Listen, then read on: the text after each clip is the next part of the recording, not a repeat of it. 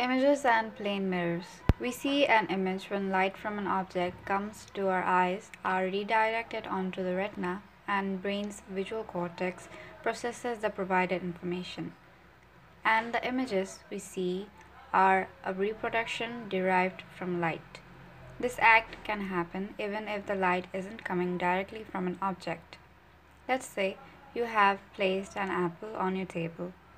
You look at it and you're able to see it as an image.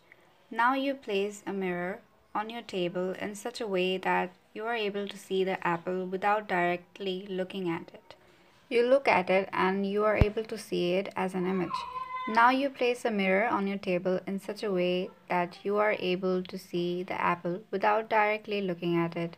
This time the light has been reflected and sent towards you, when in reality that's not the place where the apple is.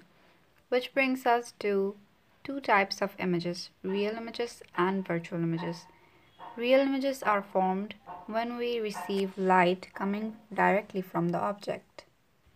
Like the apple, these images can exist even if no observer is present. Thus, they are called real images.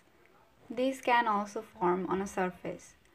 Virtual image, on the other hand, exist only within the brain and don't exist at the perceived location. Like the apple you saw while looking at the mirror. Virtual images cannot be formed on surfaces and they don't exist if no one is seeing them. The most common way to see virtual images is plane or flat mirrors. A mirror reflects light without scattering it in different directions or absorbing it. The incident light spreads from the object placed in front of a mirror, and the reflected light spreads from the mirror.